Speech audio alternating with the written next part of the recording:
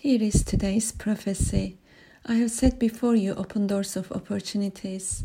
I have set before you double doors of my kingdom. I am the driving force. I am the living fountain in you. Do not fear of your mistakes, nor your wrongs. I will use them all for your good. I will turn them into blessings for you. I will bring salvation to many through you. No temptation has overtaken you. I have set a limit to all. Do not fear anyone or anything. God in his splendid glory is in you, lives his life through you. I will raise mighty men and women of God from all nations.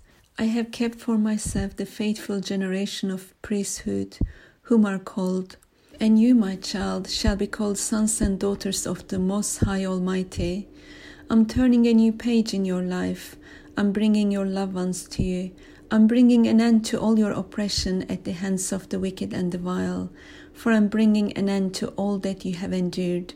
I'm bringing salvation to all people, for the glory of God the Father. I'm bringing you out of it all. Hallelujah. God bless you all. Amen.